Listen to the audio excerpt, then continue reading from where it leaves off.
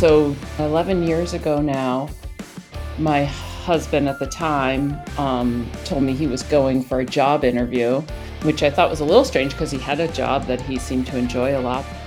And so he flew out to Colorado and never came back.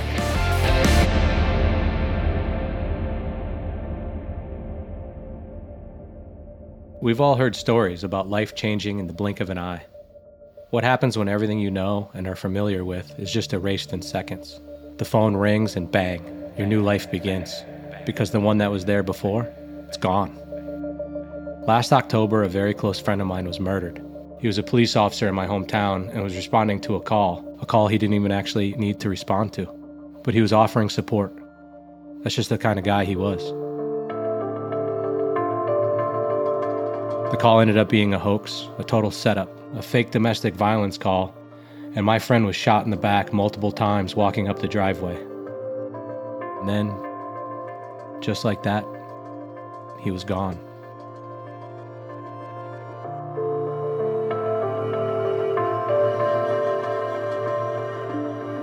I started this series in his honor. To say it plainly, his death was what opened my mind to a whole new paradigm. His passing changed me. It made me look around. The way I see the world and how I treat it now and my actions every day. What if all of this, was taken away today or tomorrow? It feels like a dark and incomprehensible thing to think about.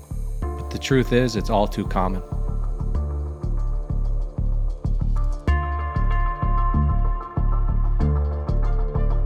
For my guest today, a phone call during a work meeting in 2012 changed her life instantly. A seemingly quaint existence was suddenly flooded with a darkness that she didn't even know existed prior to that call. I sat down with Dr. Christine Hein, mother, emergency room physician, runner, to discuss how community mindset and marathons helped her continue pushing through, even when life seemed to be very determined to push her down.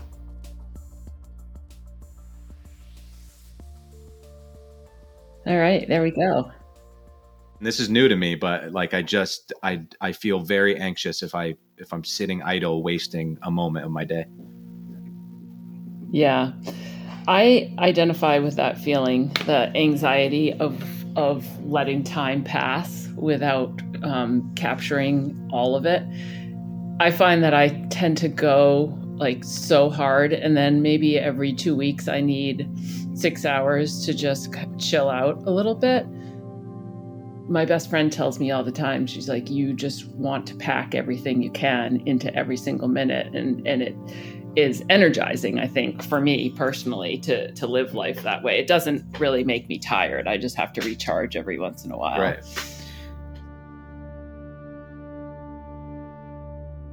So 11 years ago now, my husband at the time told me he was going for a job interview, which I thought was a little strange because he had a job that he seemed to enjoy a lot. And so he flew out to Colorado and never came back to us. He was actually going to turn himself in. He was being arrested. He had an addiction that I didn't know about to pornography, and he got arrested and eventually put on probation and was a registered sex offender. Wow. And I was sitting in a room at Maine Health when I got a call from my father-in-law at the time, who was like, Eric's not going to be coming home tonight. And I was like, what are you talking about? And he said, I got a call from him that he lost his cell phone and his wallet, and he needs to find it before he can fly home. And I was like, that doesn't make any sense. He had his passport, and that just doesn't make any sense. He can go buy a new cell phone and get a new license. And so over the course of the next hour and a half, I unraveled what had happened and realized that I was going to be a single mom of 3. And it happened, kind of that quickly. It was a Tuesday in May of 2012, and life just spun on a dime. And we had known each other since we were in high school. We'd been dating since we were in high school. And I knew he had he struggled with depression. I had no idea that he had this addiction. And so I didn't even, I had to like deal with the kids and like, where did dad go and what happened to him? And also obviously worrying about what he may or may not have done to our children. All these things just came pouring down on me at one time. And so the beautiful thing about it was that all of my colleagues at work, nobody really knew what happened. It took a long time for me to really open up and feel like I could share that without being judged. But our associate program director at the time knew something bad had happened, didn't know what it was, and arranged for me to have 6 weeks off from work. All of my colleagues just covered all of my shifts for 6 weeks. And I got like this incredible time with my kids. So I didn't go back to work until like July, I think. And it was probably the most supportive thing that's ever happened for me, because I didn't have to tell anybody. I didn't ask for that. And they just gave me that gift of time to figure out what I was going to do. And so when I came back, I used that time to get our family into counseling and to figure out what I was going to do now, how I was going to be a single mom. And I have 5 kids now, because since then I've gotten remarried, and I have 2 stepdaughters who are lovely and live with us full time. And I can't imagine my life without them. But at the time I was like, there will never be a silver lining to this. There will never be anything good that ever comes out of this situation. And I was convinced of that. And time has proven me wrong. It has proven that my kids grew, unfortunately, from that experience. They grew in ways that were incredible. And I did too, and I think it's actually the reason I do the work that I do now as the well-being person at Maine Med. I'm not sure I would have gotten into that if I hadn't gone through that experience myself. I considered myself like the luckiest person ever. Like, I think at that point I had lost one grandparent and that was it. Nobody had had cancer, right. Like there just weren't these big tragedies in my life. And I did not see that one coming. So we ended up getting divorced, and then he ended up passing away. He died 3 years ago. Oh my goodness. And so my kids, he traded one addiction for another. And when he couldn't, engage in internet pornography anymore, he started drinking pretty heavily, and he ended up falling down the stairs at his apartment and dying of a head injury. I know. It just, I think about it all the time. Like you were saying, I think about what he gave up because of addiction. And like, our kids are freaking fantabulous human beings, and I'm completely biased and I recognize that, but they are like the nicest people. And they have such a deep appreciation for the world. And I'm like, he could have been a part of this, but he couldn't ask for help, and he just let something that probably could have been managed, all of his kind of addictive personality, it became the entire side of him, and consumed everything.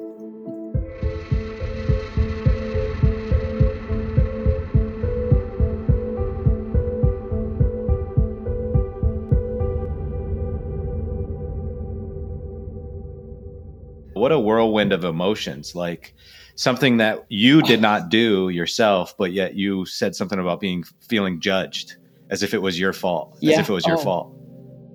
Absolutely. My first instinct was literally to call a counselor and get us into family counseling. But my very next instinct was to change our names and move to Hawaii. Like, got to get out of here, cannot be seen or heard from again. Our lives are over. And I was like, if my life isn't over, my kids' lives are definitely over. Like, they will never be able to get out from under the stigma that this is, Right. It was paralyzing, except for the fact that I can't sit still. So instead of becoming paralyzed, I I asked for a lot of help.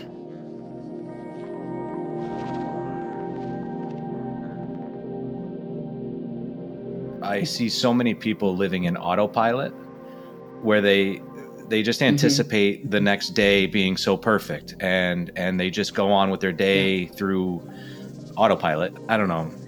Before tragedy strikes, you have the ability to be the master of your own fate. My best Ernest Hemingway quote there.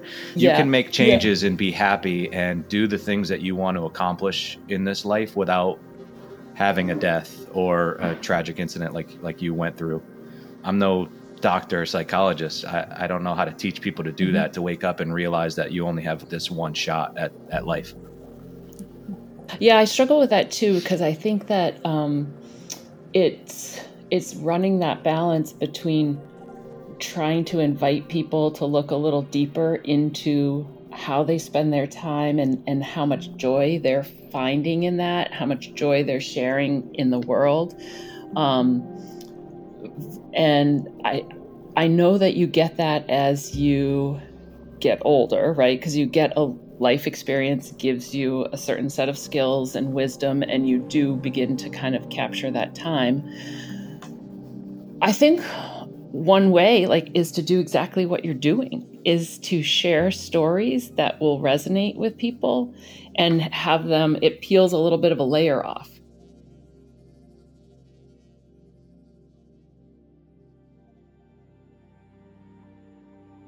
I lost a friend, a dear, dear friend, one of my closest friends, in October.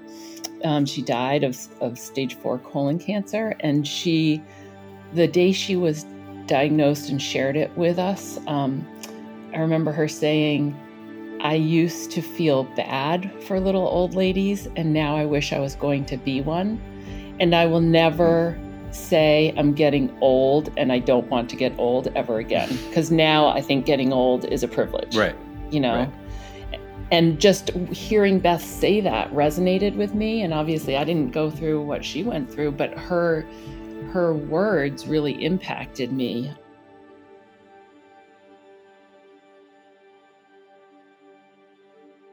You said it earlier. You have no idea what type of demons people are battling.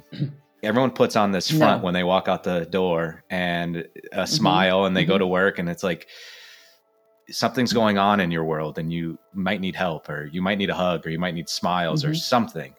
That's it. Exactly, right there. It's like seeing beyond what people put into the world and knowing that there's so much more to it.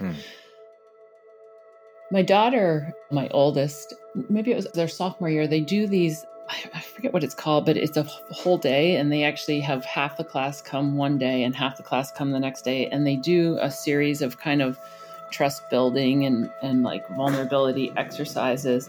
And she was dreading it. She's a very, a little bit reserved until you get to know her. And the idea of like going and having to kind of share feelings with people that weren't her like closest friends was intimidating to her. And she came home from it completely different. She was like, that was actually one of the best days I've had in school ever. And the thing that broke it down for her was that they had this exercise called Cross the Line, where they would ask students, if you pretty deeply personal questions, like if you have ever been verbally abused, cross the line. They started out with less stuff than that. Like if you failed a class, cross the line. Right. If you blah, blah, blah, cross the line. But they ended up like, if you have someone in your family who's struggling with addiction, cross the line. If you have somebody who's gone to jail, cross the line. If you yourself are struggling, cross the line. And at the end, it was just her and this one other kid left standing.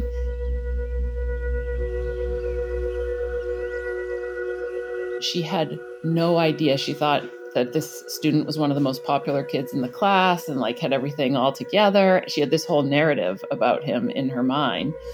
And then turned out that he had struggles just like everyone else. And she had no idea that they had this kind of shared experience in terms of, unfortunate challenges or obstacles.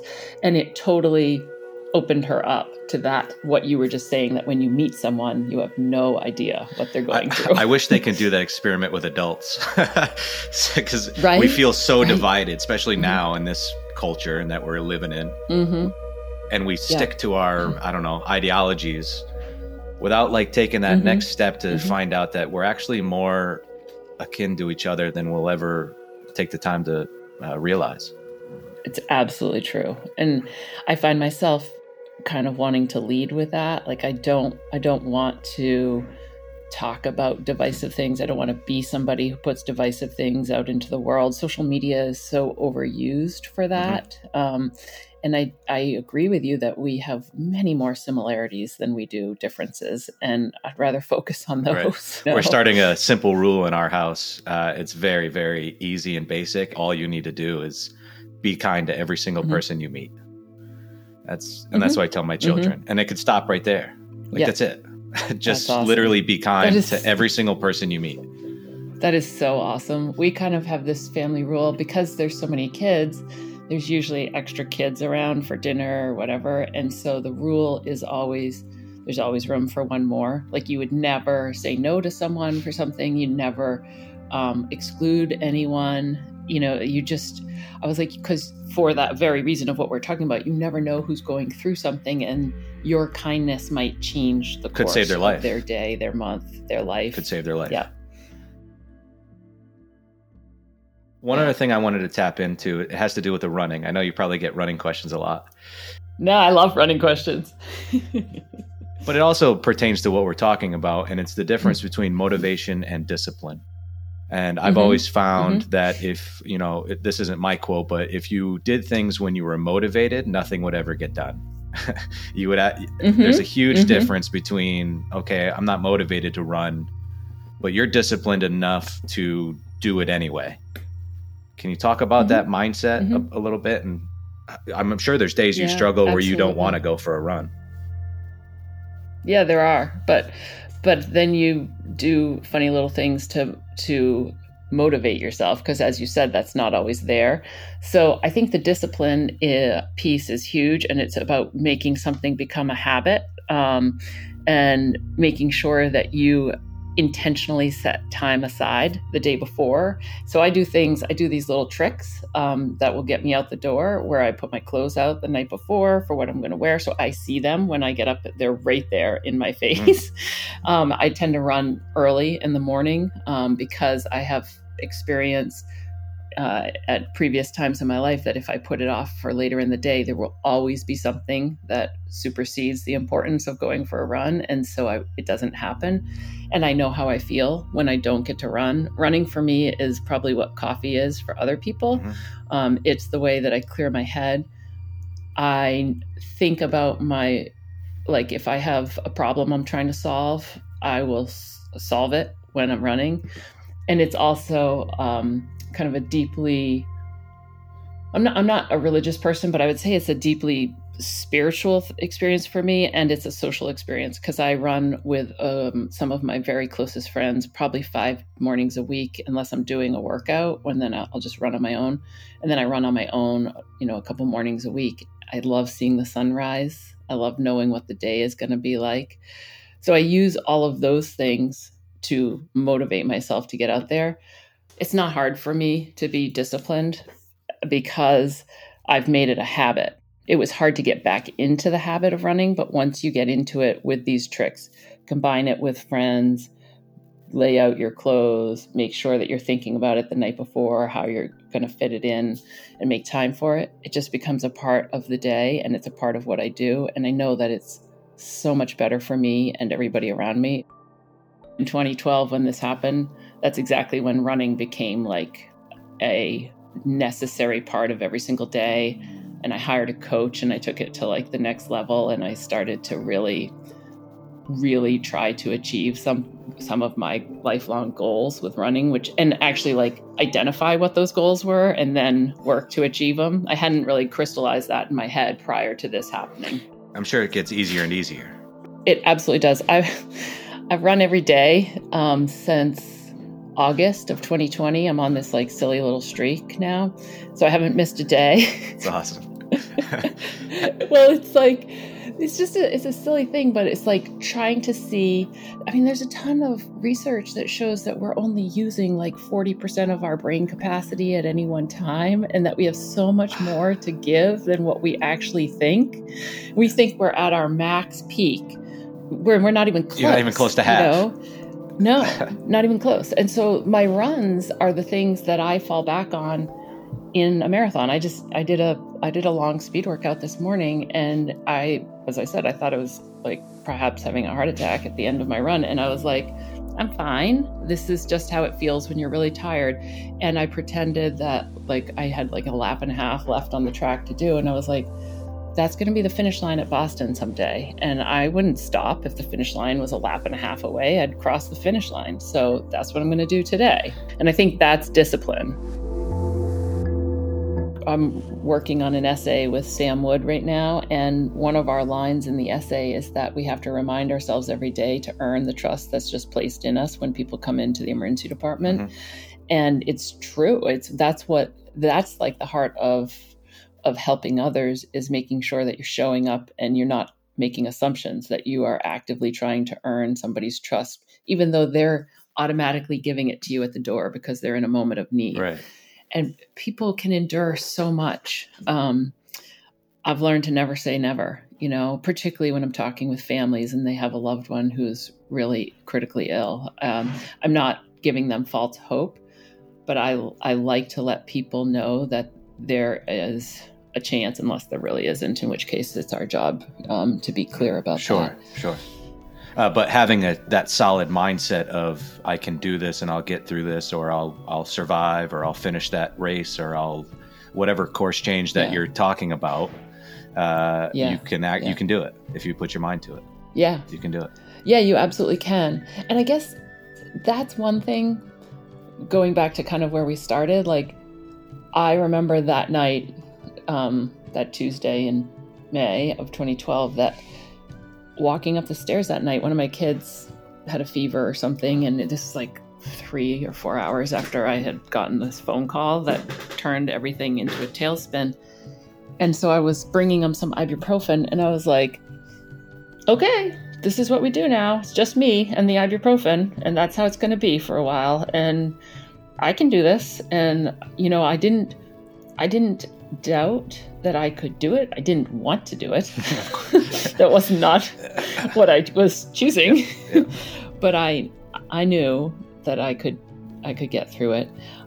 I will say my colleagues helping me with that time is a big part of why I still practice emergency medicine. Because if I had to choose, one being a parent and taking care of my kids, or my career, I would have chosen my children 10 out of 10 times. I was going to say any parent would. Any parent would. So that's amazing. So they gave me that gift of not having to make that choice, Right. That's amazing.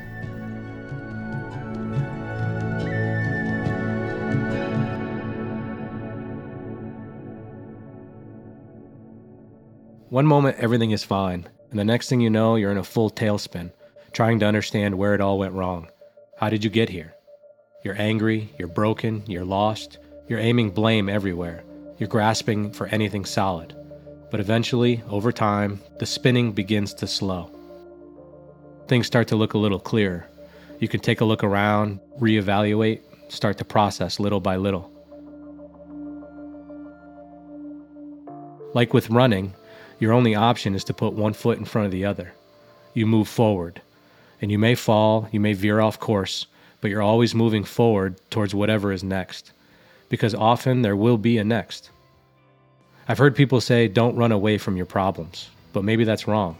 Maybe running through the storm gets you through it faster, and you end up on the other side with a clearer picture and a clearer mindset of what actually happened to you. I'd like to thank Christine for having the courage to share her story with me and with all of you.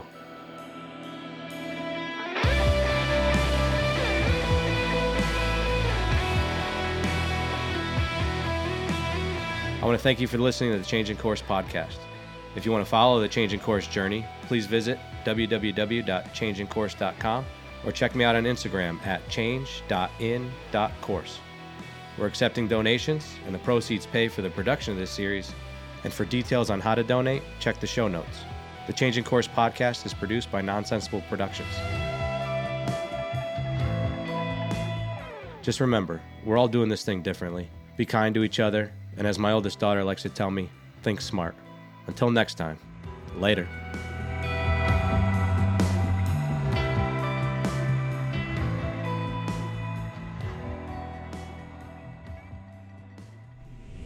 I gotta answer this phone call. Is that all right? Hello, this is Nate. All right, my truck's ready.